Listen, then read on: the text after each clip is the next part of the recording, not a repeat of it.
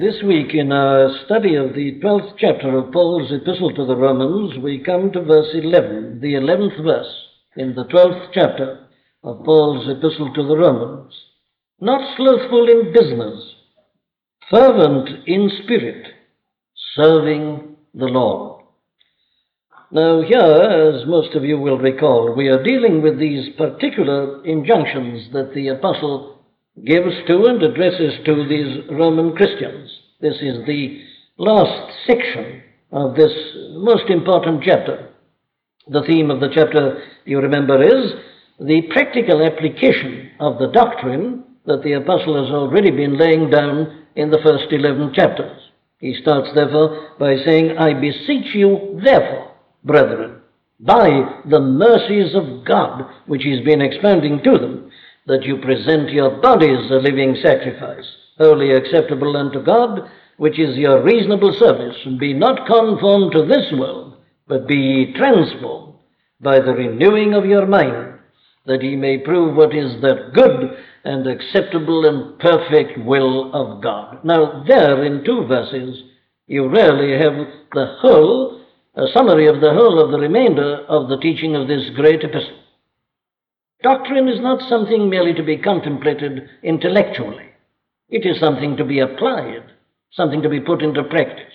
And there is no point or purpose in our knowledge of doctrine unless it has led to a radical change in our lives and in our living. And there in 2 verses, the apostle really gives us all the great motives for Christian living. But he doesn't leave it at that. We have seen how after doing that, he goes on to deal with the life of the Christian believer in the realm of the church. The Christian becomes a member of the mystical body of Christ. And as such a person and in such a position, he is given a gift, as every member of the body has its own peculiar function. All together work as a whole, and harmoniously, the body functions as a whole, but it does that through the individual functions of the separate and the individual parts. And he uses that comparison to remind us that we're all members of the body of Christ, and that having therefore gifts differing according to the grace that is given to us, we must exercise these gifts. And he specifies some of them. Right, that brought us to the end of the 8th verse. Then I'm suggesting that from verse 9 to the end of the chapter, he now is dealing with us in our more general relationships. There it was peculiarly our functioning in the body, the church. But now it's a bit more general. And we've seen that he approaches this again in his customary manner. He starts by laying down 2 great fundamental principles. The first is the great principle of love. Let love be without dissimulation. Love is the fulfillment of the law.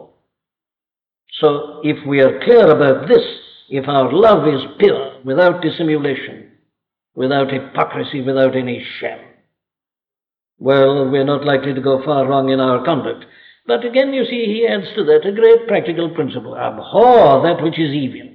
Not only don't do it, hate it. Ye that love the Lord, hate evil. Abhor that which is evil. Cleave, be glued to, fixed fast to, cemented to that which is good. Then, having laid down, there are the 2 great principles again, you see, that in a practical sense govern the whole of conduct. Love to God, love of your neighbor, avoidance of evil, cleaving to the good. These are the general points. But then, you see, he comes down and puts it a little more in particular. Verse 10 we saw, in that he deals with our relationship to one another as Christians. We are brethren. Be kindly affectioned one to another with brotherly love. Let your brotherly love, he says, as Christian people, have the characteristics of your natural love to your natural brothers. You're not merely associated in a general or superficial sense in the church. Christian people should love one another with a deep affection. And then he adds to that, in honor preferring one another. An inculcation of humility again. Go ahead of one another in being humble, he seems to be saying, and in honoring one another. And if only these individual precepts were put into practice by us, oh, how much trouble would we save ourselves, and how much trouble would have been saved in the life of the church throughout the running centuries. In other words, I remind you again as we proceed that these injunctions are not something to be skipped over, as they so often are by the commentators. I think I told you 2 or 3 weeks back of how I read in an American journal, which was a man working his way through this epistle, when he came to this, said, there's no need to stay with this, these are obvious. Obvious. They're not only not obvious, it's the failure to see them and to realize them, I say, that accounts for most of the troubles that the Christian church has ever known in our long story. You cannot skip over these. Each one of them is of vital and crucial importance. So we come to this next one, verse 11. What have we got here? Well, here he obviously is dealing with our general spirit, our attitude to our calling as Christians, how we do our work, the spirit in which we do it. And he puts that in these ringing words: not slothful in business, fervent in spirit, serving the Lord. Now then, we're all, I say again, the members of the body of Christ. But now, how are we to function? How are we to do this work to which we are called? What's to be the characteristic of our lives as Christian people? Well, now let's look at these terms that he uses. Not slothful in business. Here we must agree with what is pointed out, it seems to me, by all the commentators and by most of the translations, that it's better not to use this word business, although, of course, in a sense, it conveys the right meaning. But the apostle has already used the word that is translated here as business in the 8th verse. There he said, he that ruleth with diligence. Now, the word translated diligence is exactly the same word as is translated here business. So, you might, if you like, translate it like this: in diligence, not slothful. Or, if you like, in zeal, not slothful. As I say, it comes to very much the same thing, except that better translation, using the same translation as in the 8th verse, it does help us to concentrate on what he's concerned to teach us here. And what he is concerned about here is what you may call, if you like, moral earnestness. We are to be earnest. We are to be alive. We are to be vigorous. Now, once more, you see, we discover that this is something that has got to be dealt with in terms of thought and understanding of doctrine. I have to keep on saying that about every single one of these injunctions, it's no use taking them in isolation. You mustn't look at any particular injunction in this chapter except in the light of verses 1 and 2. Otherwise, you'll go wrong. And that is something that can happen very easily with regard to this particular injunction.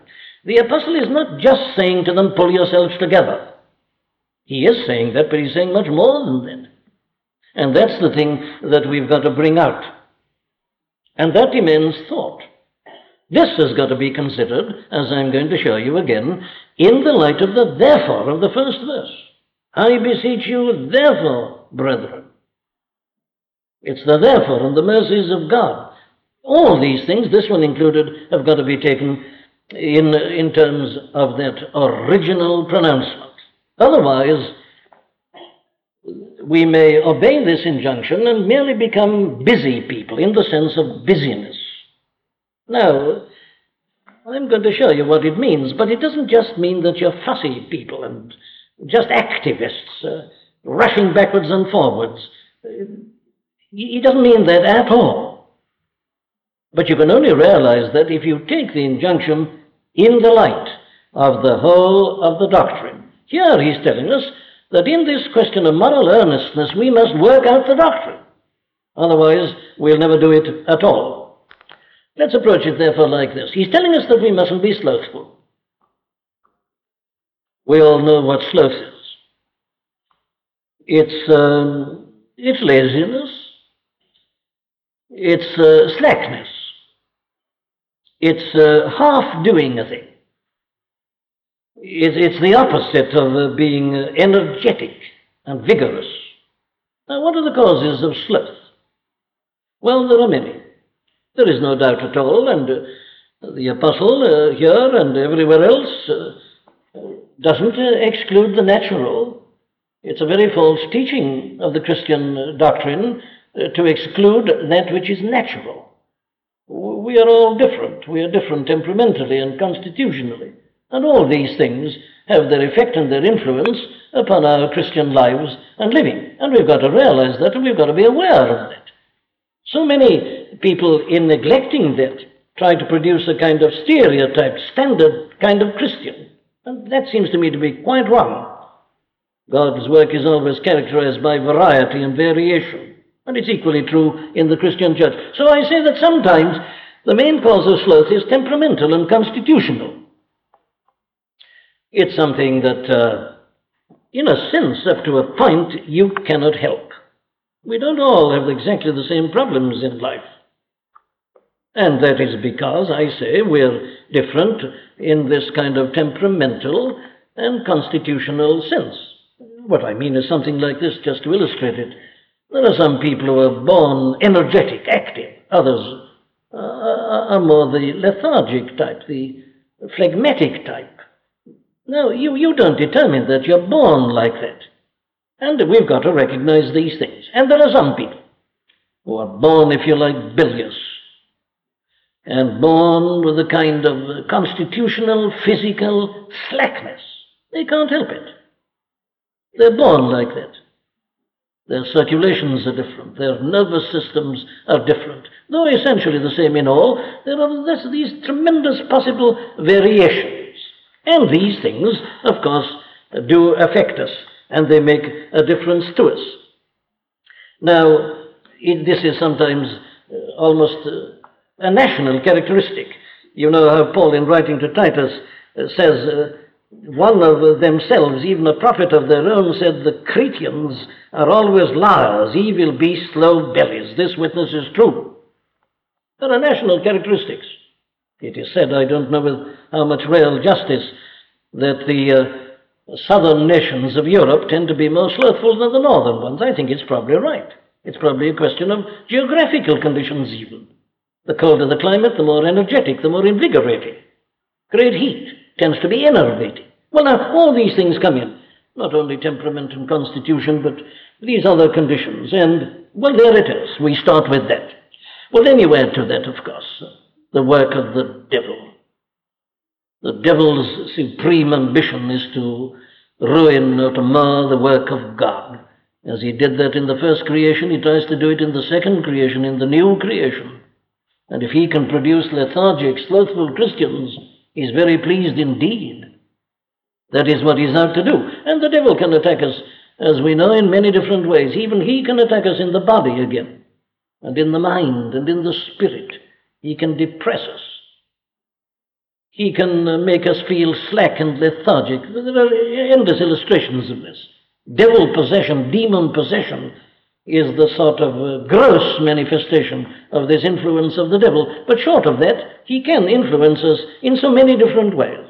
And he has often caused grievous trouble in the lives of many a Christian through just producing this kind of slothfulness, this slackness, this disinclination for work, this kind of heaviness of spirit, this feeling, well, I can't do anything today, I don't feel like doing it, I hope I shall feel better tomorrow, but you don't feel better tomorrow, and so it goes on, and the result is you're always like that. Now that's slothfulness. And the devil, I say, is often extremely active in producing that kind of condition in us. And then on top of that, discouragements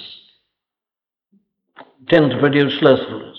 I read that first chapter of second epistle to Timothy at the beginning, because Timothy seems to have been a remarkable example of this very thing.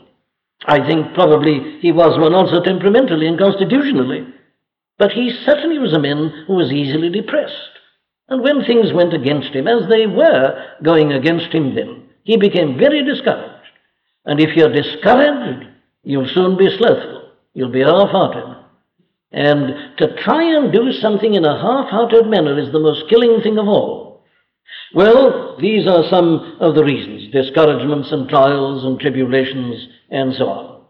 That was the trouble with the Hebrews, to whom the epistle was written, and various people of that type. Well, now then, there are some of the causes. We needn't delay with them any longer. We all know something about this in experience. The great thing for us to discover is, what are we to do about it?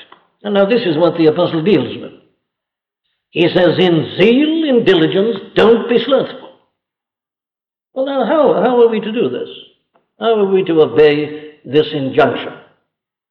And here, it seems to me that there are three answers in this one verse, and I keep myself to that and to that alone. It is an injunction. The apostle is very fond of doing this.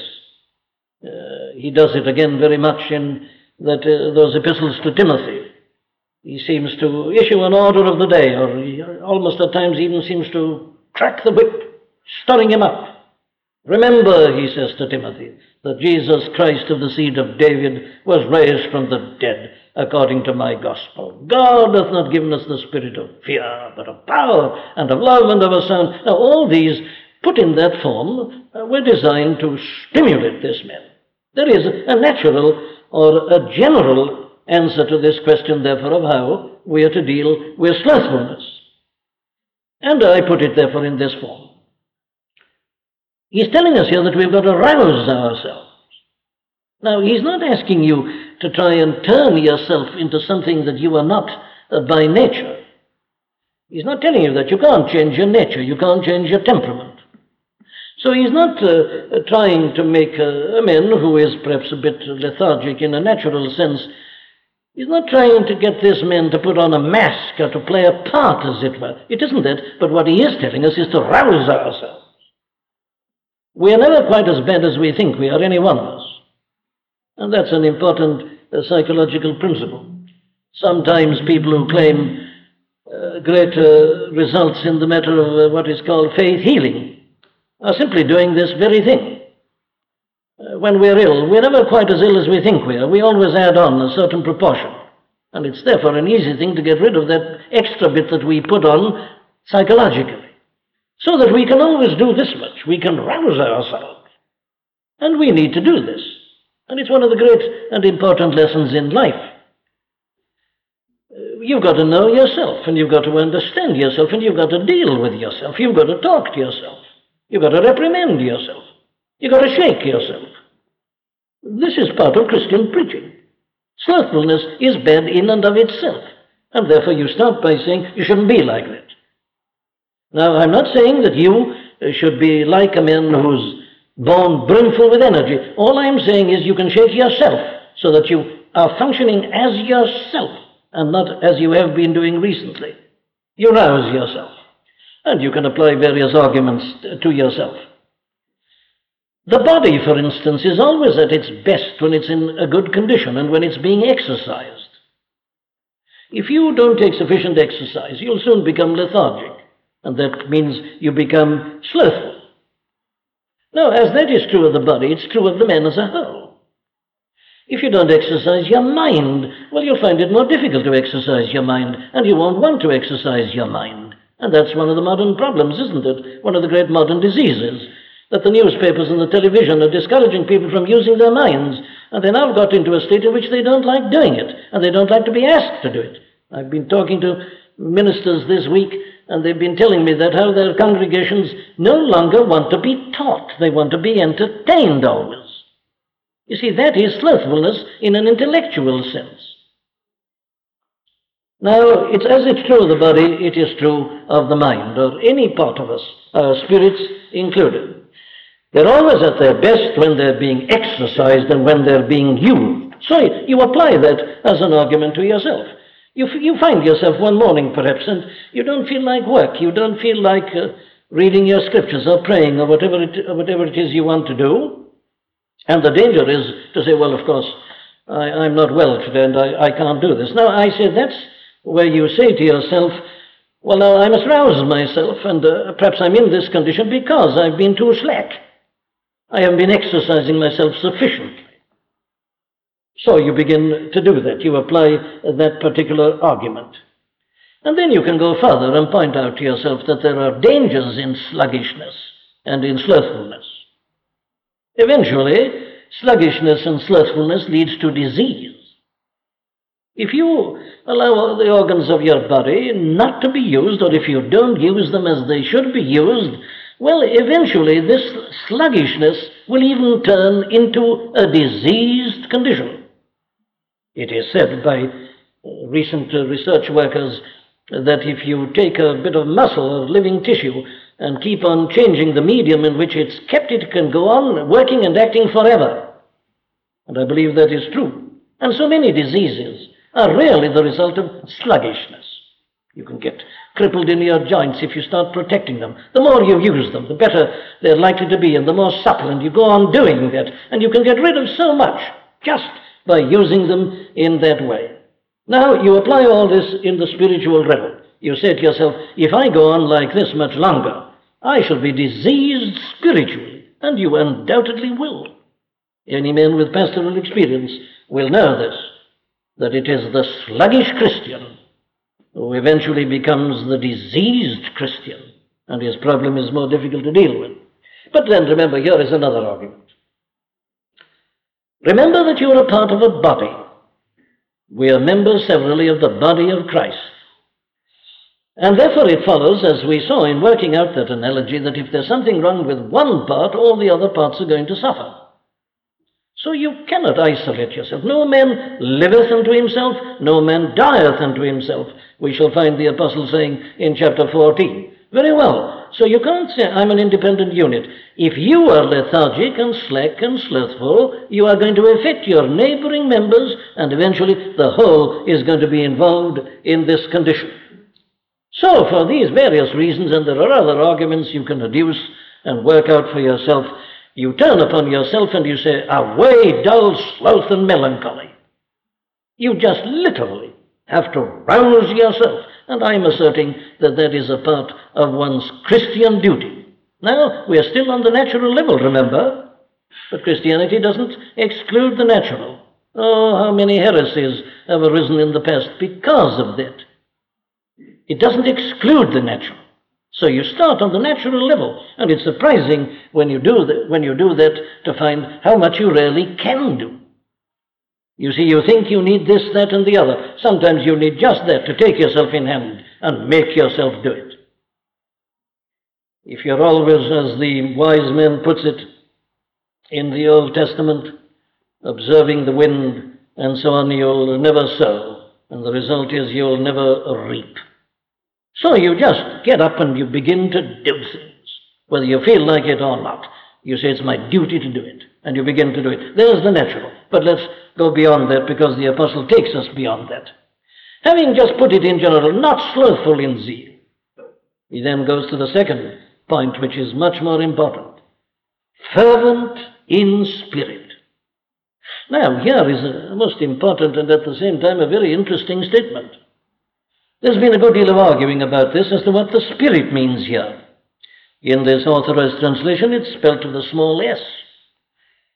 But then in other translations, you'll find it's spelled with a capital S. And the whole question is he referring to a man's natural spirit, or is he referring to the Holy Spirit which is in the believer? Now, I have no hesitation whatsoever for myself in saying that it is the second, that he is referring here to the Holy Spirit that resides in every Christian. If any man have not the Spirit of Christ, he is none of his. I'm arguing it is a reference to the Spirit that is in us. Now, the argument which is adduced by the people on the other side, of course, is what we are told, you remember, about Apollos. In the 18th chapter of the book of the Acts of the Apostles, verses 24 and 25. And a certain Jew named Apollos, born at Alexandria, an eloquent man and mighty in the Scriptures, came to Ephesus. This man was instructed in the way of the Lord, and being fervent in spirit, he spake and taught diligently the things of the Lord, knowing only the baptism of John. Now there, I am prepared to agree that it is a reference to his natural spirit. Apollos was one of those men who was naturally fervent in spirit, this energetic type, this mercurial type, high-pressure type, we tend to call them at the present time. I say that for this reason, that we are told specifically about him that he had only known the baptism of John. And surely that was the defect in that man and in his ministry, on which he was put right by the ministry of Priscilla and Aquila to him, who told him about the baptism with the Holy Ghost, as Paul himself had to do, and as is recorded in the next chapter, the 19th chapter of Acts, with those men whom he found at Ephesus. There, I think, you're right in saying that it is a man's natural spirit. But here I reject that, and for this reason, that this is a command. And as I've already been explaining, you cannot change your temperament. If you're born fervent in spirit, you are fervent in spirit. But if you're born with a phlegmatic temperament, you will not be fervent in spirit in a natural sense. But here we're all told to be fervent in spirit. Now, you can't produce that. You can't turn yourself temperamentally or by nature into a fervent kind of person. But this is a commandment. And therefore I say that it must mean the Holy Spirit who is in us.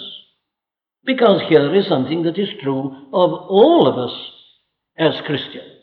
The Holy Spirit is in all of us, whatever we are by temperament and whatever we are by nature.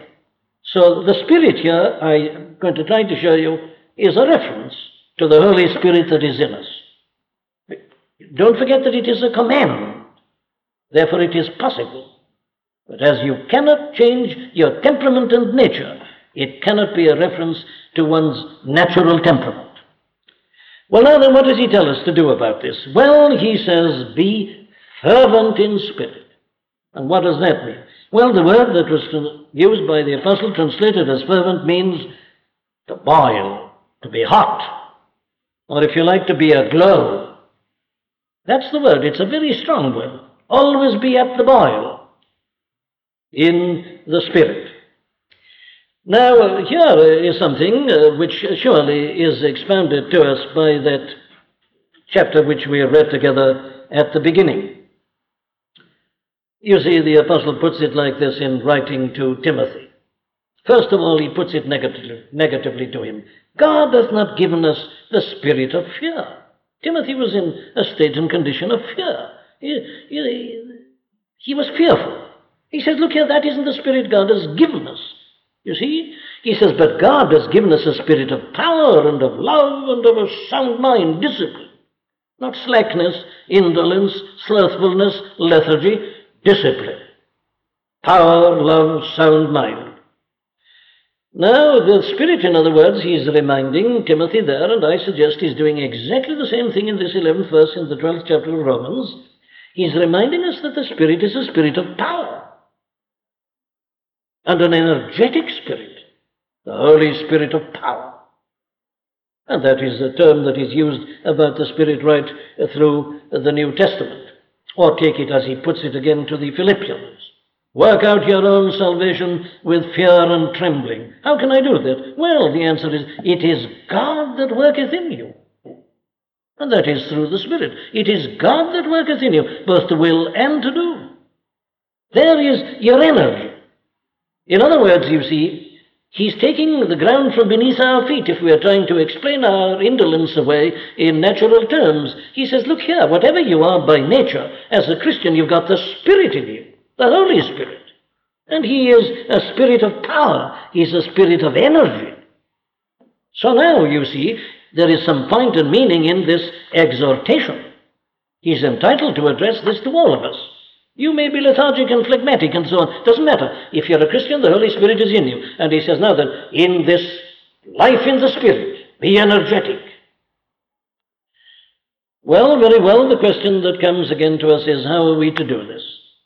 And there again, we have the answer in what the apostle wrote to Timothy.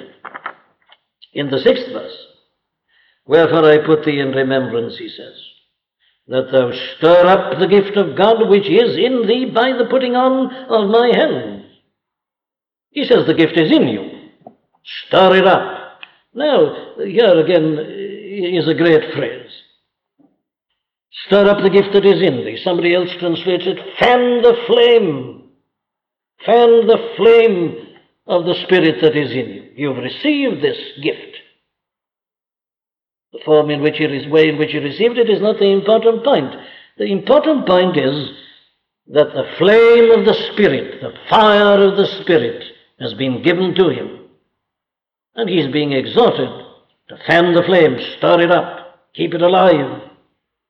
Now, a very good way of looking at this is this. You remember how in the 5th chapter of Paul's first epistle to the Thessalonians, he puts this point negatively by saying, quench not the Spirit. You see, the Spirit is thought of as fire, the energy of fire. Think of the things that fire can do. Think of your steam engines, everything that is done as the result of the power of heat and of fire. Very well, so negatively he says to those, quench not the Spirit. Don't dampen down the fire. But here, you see, it's the opposite. Fan the flame.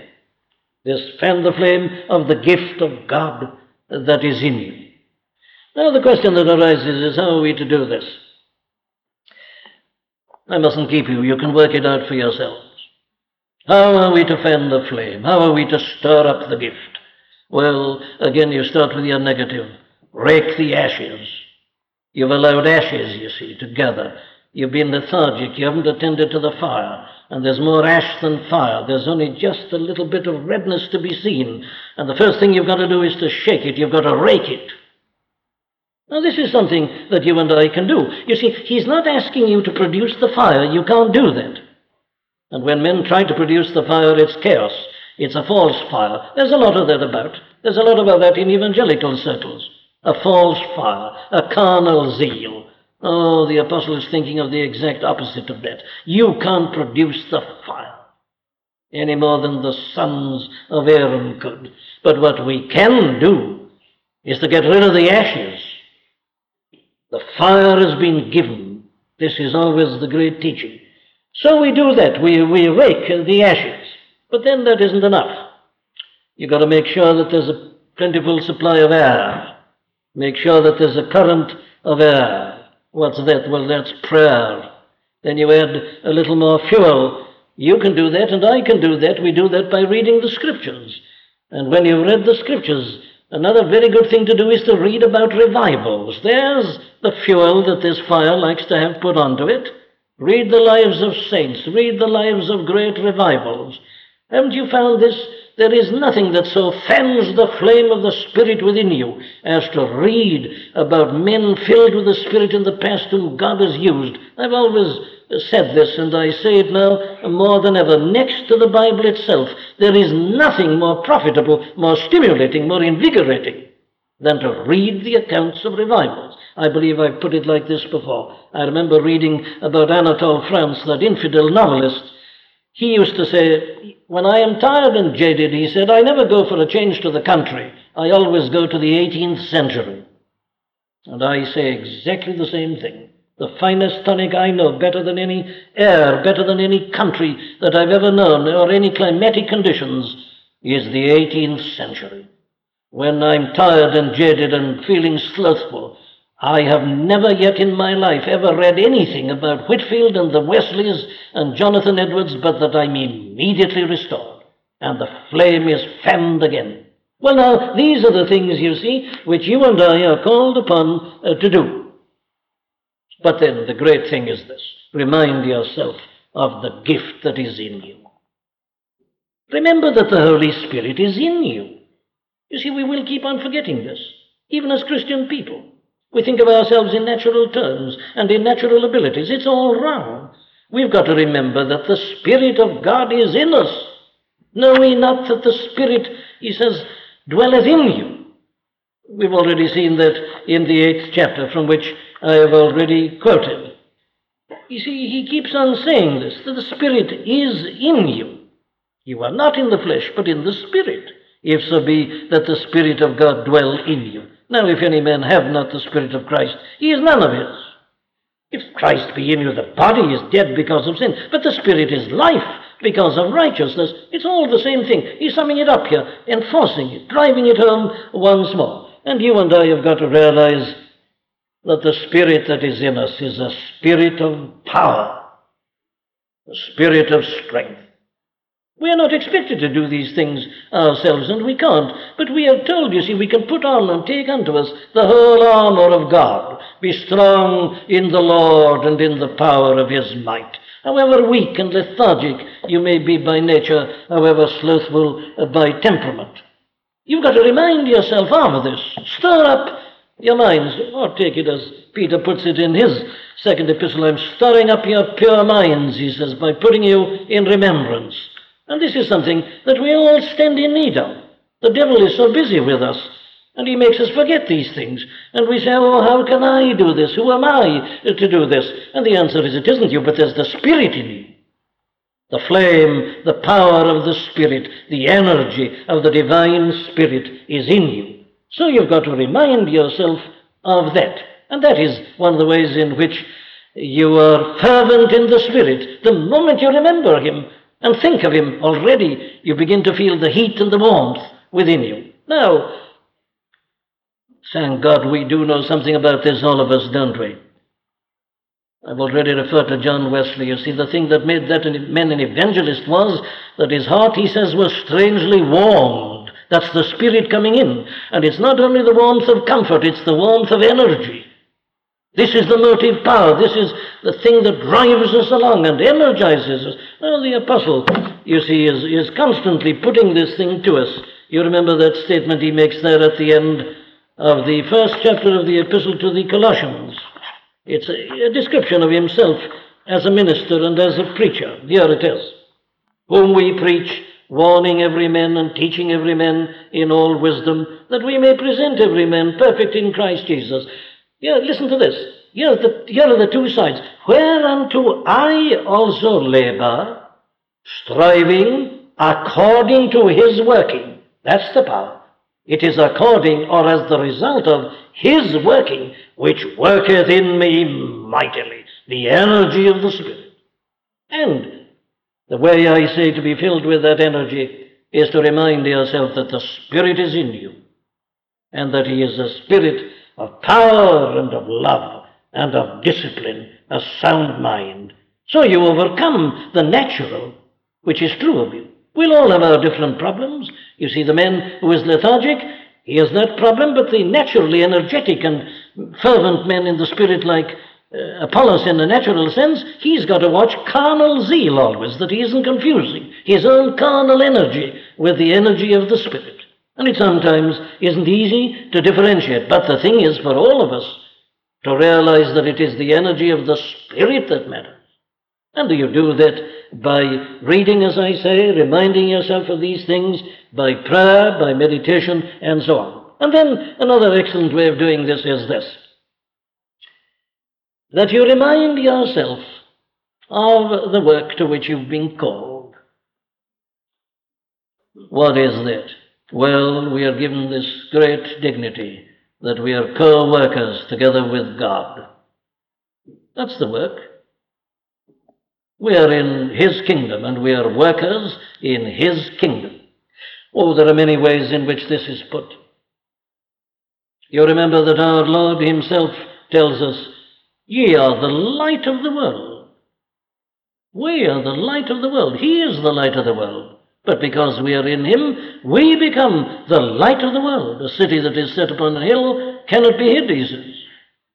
Now, here's a way to rouse yourself. When you're feeling slack, you see, and feeling you haven't got energy, and you're doubting whether you'll read your Bible, or whether you'll pray, or whether you'll go to God's house to study the Scriptures, or to worship him and to sing his praise, remember what you're called to. Remember the state of the world in which you're living. Men die in darkness at thy side without a hope to cheer the tomb. Take up the torch, wave it wide. That's the way to rouse yourself. Think of the people in this great city of London this evening who are in utter darkness, complete darkness. They just don't know. They don't know their condition. They don't know what's facing them. They don't know their awful plight. They know nothing about the hell to which they're going. And you and I are called to be the light of the world, co-workers together with him. See, that's how Paul always thought of himself. He's the man who plants, Apollos waters, But you see, they're but being used. It's God always who giveth the increase, and indeed does everything. Or take the way in which the apostle puts it to the Philippians in the 2nd chapter. Listen to him putting it like this. He says, do all things without murmurings and disputings. But do all things, remember. Don't be slothful. Do them without murmurings and disputings, that you may be blameless and harmless, the sons of God, without rebuke, in the midst of a crooked and perverse generation, among whom you shine as lights in the world, as lights or luminaries in the heavens, as stars on a dark night. That's what you are, he says, as Christian people. Now, my friends, the moment we realize these things, you can't remain lethargic and slothful. You say, I must get up. I must be done with this. I think of these people in the darkness, and they're all watching me, and they're judging him by what they see. Therefore, you rouse yourself. The nature of the work itself helps you to be fervent in spirit. You've been given the Spirit in order that you may function. And then you think of what the function is, and that in its turn stimulates the fire and the power of the Spirit that is in you. Or take it in one other way. And I've often, as I'm sure we all have, fallen back on this kind of argument. It's the famous story you remember about Nehemiah doing his work, rebuilding the wall. And the men coming to him and saying, look here, this is extremely dangerous. Don't you think that you and I ought to go and hide ourselves in the temple? Otherwise we shall be killed. And of course it was a very tempting suggestion. It appeals to the natural. Protecting yourself, saving your life, or if you're feeling a bit lazy, good excuse. You'll be needed again, so don't do anything now, and so on. But you see, there's only one answer to that, and it's the answer he gave. Should such a man as I flee? It's unthinkable. And so, you see, we apply this argument to ourselves. And as you do so, you remind yourself that the Spirit of God is in you. You're not your own, you're bought with a price, and He's put His Spirit within you. So you can't argue in any natural terms. He's not asking you to turn yourself into something that you're not. He's not just asking you to be a fussy, busy kind of person. No. He's telling you to let the energy of the Spirit work in you and manifest itself through you. Clear away the hindrance and the obstacles. Give free course to the Spirit. Maintain the glow. That's what we can do. We can't produce the fire, but we can maintain the glow. We mustn't quench. We must take these positive and active steps. Well, now, let us sum it up, therefore, by putting it like this. That we must realize that we are called to do things of this nature. You remember that remark of the saintly William Chalmers Burns, through whom God did a great and a notable work in Scotland round about 1840. You'll find his name in connection with the biographies and memoirs of Robert Murray McCheyne, a man greatly neglected, it seems to me, William Chalmers Burns, whom God used so much in revival. And one of his favorite expressions, it seems, was this, at least he used it so frequently. He would put his hand on the shoulder of a brother minister and say, "Brother, we must hurry." He realized the shortness of the time. And you and I should realize that. We see the world as it is, I say, round and about us, and the time is short. Redeem the time, says the apostle, for the days are evil. That was true in his day and generation. Isn't it true today? The times are out of joint, the days are evil. We must redeem the time, buy up the opportunity. It's as you think of these things. You see, it isn't just an exhortation to tell you only to rouse yourself on the natural level and leave it at that. No. You see, all this great doctrine is behind it. The doctrine of the Spirit, the doctrine of the new man, the Spirit dwelling within us, the work to which we are called as members of the body of Christ. You've got to work it out. It's the working out of verses 1 and 2 in this particular sense. And then, you see, you realize the need of hurrying and not wasting time, because the awfulness of the problem, the condition of men and women, And as I say, we must buy up the opportunity. Well, let me sum it up for you in the words of a well-known hymn. Take, my soul, thy full salvation. Rise o'er sin and fear and care. Joy to find in every station something still to do or bear. Think what spirit dwells within thee. What a Father's smile is thine. What thy Saviour died to win thee. Child of heaven, shouldst thou repine? Haste then on from grace to glory, armed by faith and winged by prayer. Heaven's eternal days before thee, God's own hand will guide thee there. Soon shall close thy earthly mission. Swift shall pass thy pilgrim days. Hope soon change to glad fruition. Faith to sight, and prayer to praise. Well, I'm afraid we've got to leave it at that for tonight. My time is gone. I haven't given you the greatest answer yet, have I? The third, I've only given you two. I've given you the natural, the general. I've given you the second. Fan the flame of the Spirit. Let the Spirit that is in you be always at the boil. The third is the one we shall have to go on to consider at the beginning of next Friday night, God willing, and then go on to further exhortations. But here is the supreme motive, the way to get rid of sloth once and forever.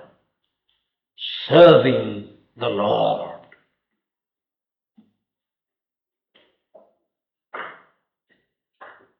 O Lord our God, we thank thee for thy word.